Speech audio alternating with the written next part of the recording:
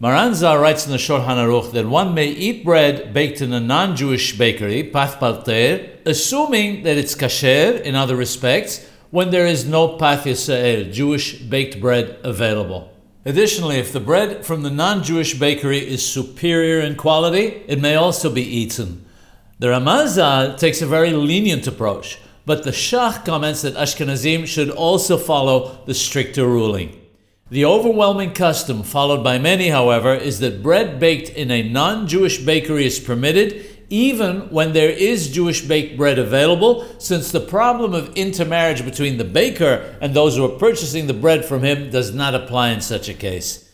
Bread baked by a non-Jewish individual for his own use, however, is forbidden. Even if it were later bought by a baker to sell in his bakery, it remains forbidden.